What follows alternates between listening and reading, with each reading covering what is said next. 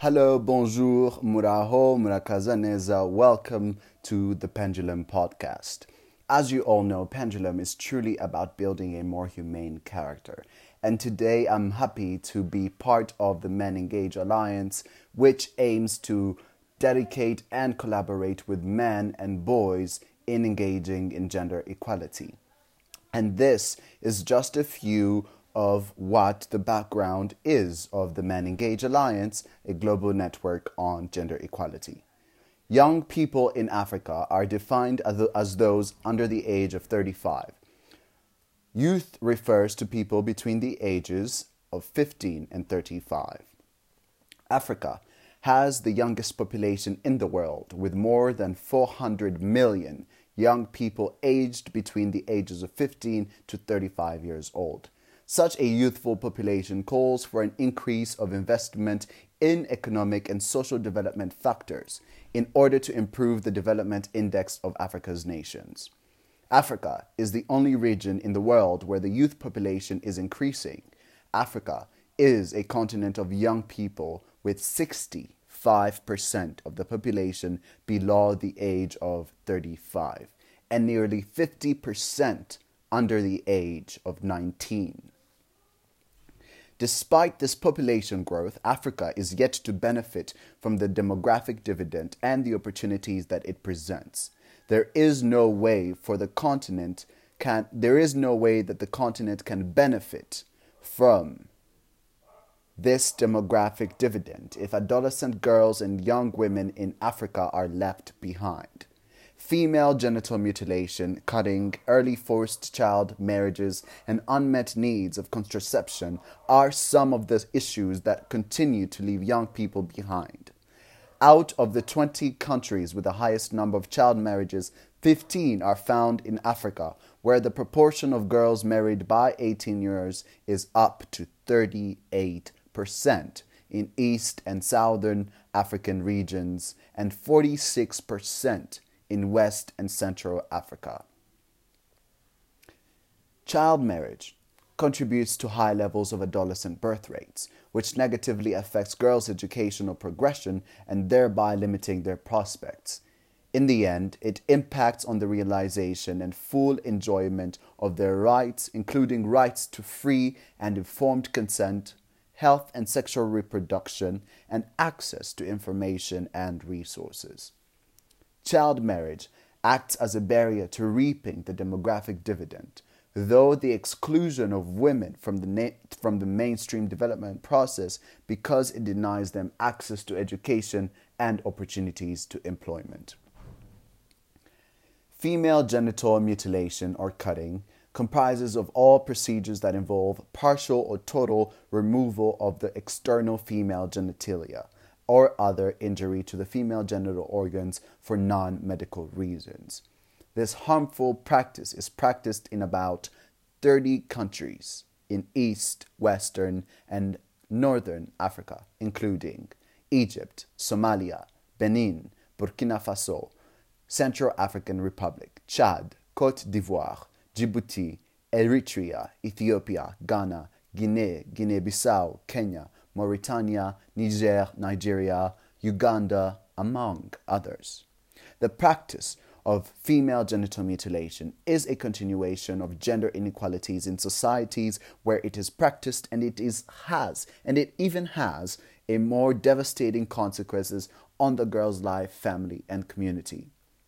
This is in addition to its devastating medical, social, emotional, legal, and economic repercussions for girls and women.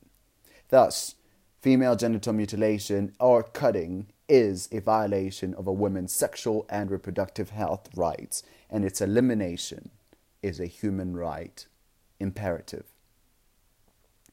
Moving on, gender-based violence. This is a systemic issue which affects all sectors of society. It affects the physical and emotional health of women and ultimately damages communities and societies. One major area that can spur action in the realization that addressing gender-based violence in Africa can help reap the demographic dividend. This is just one area. The cost-based analyses of gender inequality and gender-based violence may encourage stronger leadership, which is needed to develop a multi-sectoral approach towards combating gender-based violence. African leaders must also recognize the connection between high levels of gender-based violence, gender inequality, and HIV and AIDS, and develop overt measures to tackle all three of these issues in different sectors of society. Now, out of the 34 million HIV positive people worldwide, 69% live in sub-Saharan Africa. There are roughly 23.8 million infected persons in all of Africa. 91% of the world's HIV positive children live in Africa. 91% of the world's HIV positive children live in Africa.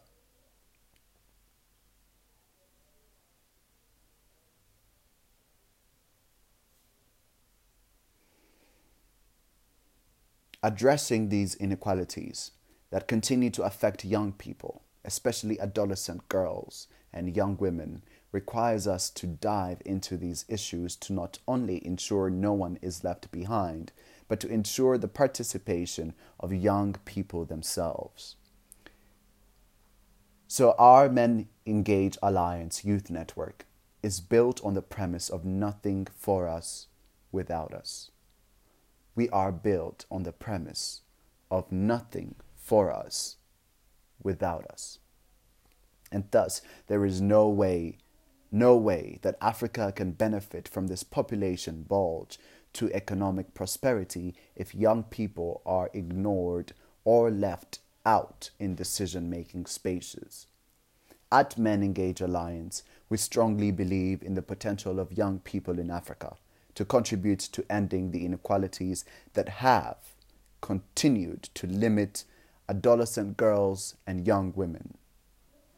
At Men Engage Africa, we recognize the collective contributions and efforts of young people to improve their lives, the lives of their communities, and to influence other young people to take action.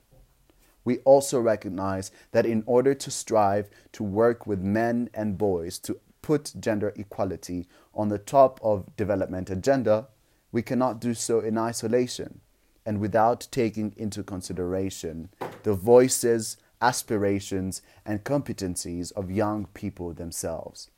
We therefore ask and seek to work with young people towards gender justice for all.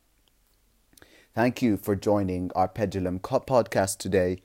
We shall be building more and speaking more on how men and boys can engage on the global level, on the continental level, national, regional, community, and familial level on how to be better sons, better brothers to our sisters and our mothers.